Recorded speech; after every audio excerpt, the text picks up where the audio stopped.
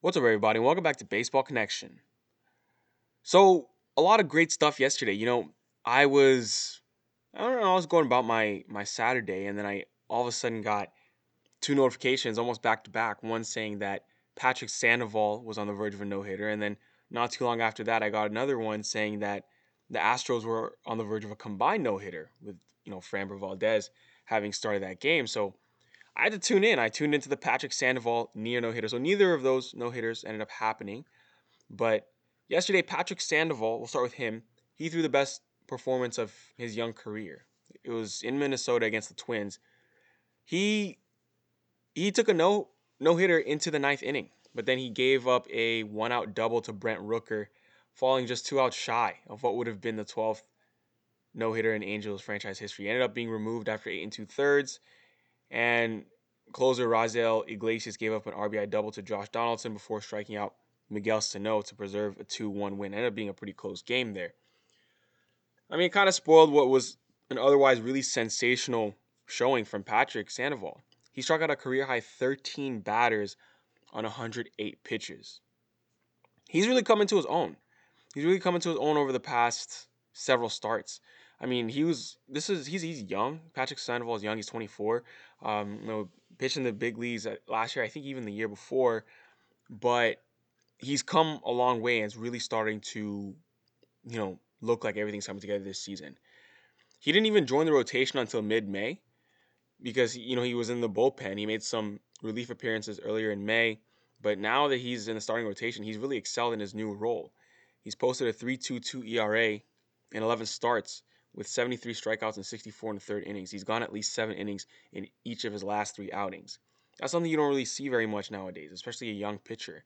But that's awesome. That's awesome for Patrick Sandoval. Awesome for the Angels. They might have something good here with this kid.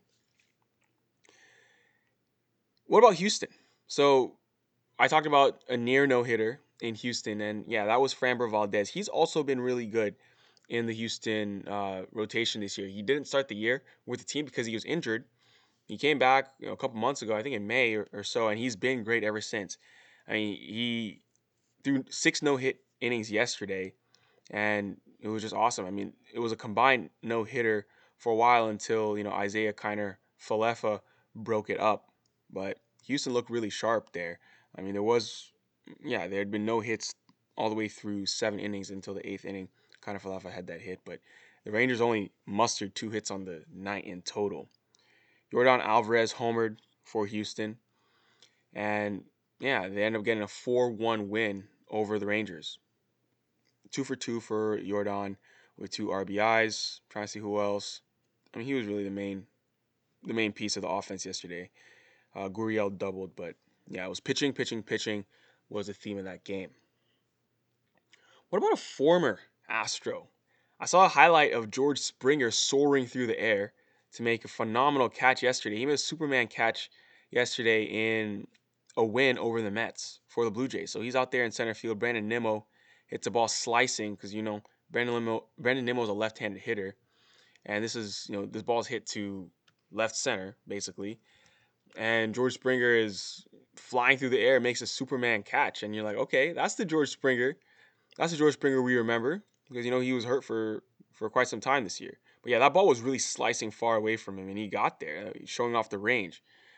Great catch from Springer, but the Blue Jays are known for their offense, and yesterday was no exception whatsoever. Springer homered, Teoscar Hernandez hit 2 home runs, Semien homered, and Bo Bichette homered. So they did what they do best. They did what they do best, and that is just pound the ball. Oh, I didn't even mention Vlad. He didn't homer, but he went 2 for 5 yesterday. Of course, doing some good stuff with the bat as per usual. But on the mound was Hyunjin Ryu. Wasn't really too sharp. I mean, he gave up 10 hits in 4 1/3, 3 earned runs, but the run support was there. Taijuan Walker got touched up for the Mets, though. As I said, all those home runs I mentioned, he ended up giving up 6 earned runs over 4 innings pitched. So the Blue Jays weren't really fooled. They touched him up quite a bit. And then the Yankees finally got their revenge from the Red Sox. They had a pretty theatrical win there. Red Sox were up 3-0 with 2 outs in the eighth inning, and then the Yankees end up coming back and they rally, end up getting a 4-3 win at Fenway on Saturday night. Brett Gardner hit a 2-out, 2-strike curveball, and then that plated Estevan Florial. That was the Yankees' first run, and ended up fueling a win. This was only the Yankees' third win in 12 Red Sox games this year, and yeah, they're really hanging on for dear life. I mean, they're probably not going to win that division, but they're in the wild card hunt. They think that they can stick around, but time will tell. Their bullpen has just been atrocious, but it was a come from behind win. The Yankees 25th of the year. They've won 5 of the last 7, but I mean that's not really going to be. I mean, it's not going to be a season turning moment, but obviously you want to win every game you can at this point. Fernando Tatis Jr. Haven't talked about him in a minute, not because he hasn't been doing anything. I guess we're just so used to him doing special stuff, but he reached a milestone yesterday. So he homered yesterday in Miami, and that was his 30th home run of the year. It took him 82 games to reach 30 home runs. That's the fewest games needed to reach 30 home runs for a player age 22 or younger. He's also the youngest Padre to hit 30 home runs since Gary Sheffield did it age 23 in 1992. But now Tatis has 30 home runs and 20 steals on the year, and he did this in just his 82nd game of the season. That's mathematically, just right around the halfway point. 30 home runs, 20 steals. This dude can do everything. We all know, but we'll talk about the accolades as he gets them because it's really special. It's not normal. It's not normal to have 30 home runs and 20 steals at 82 games. That's what people do in a full season. In a full season. But he's by far the fastest Padre to reach that mark. I mean, Steve Finley did it in 160 games. Will Myers in 155 games. Ryan Klesko in 145. Fernando Tatis Jr. 82 games. That's how you know you're dealing with someone special. So that's going to be it for today, folks.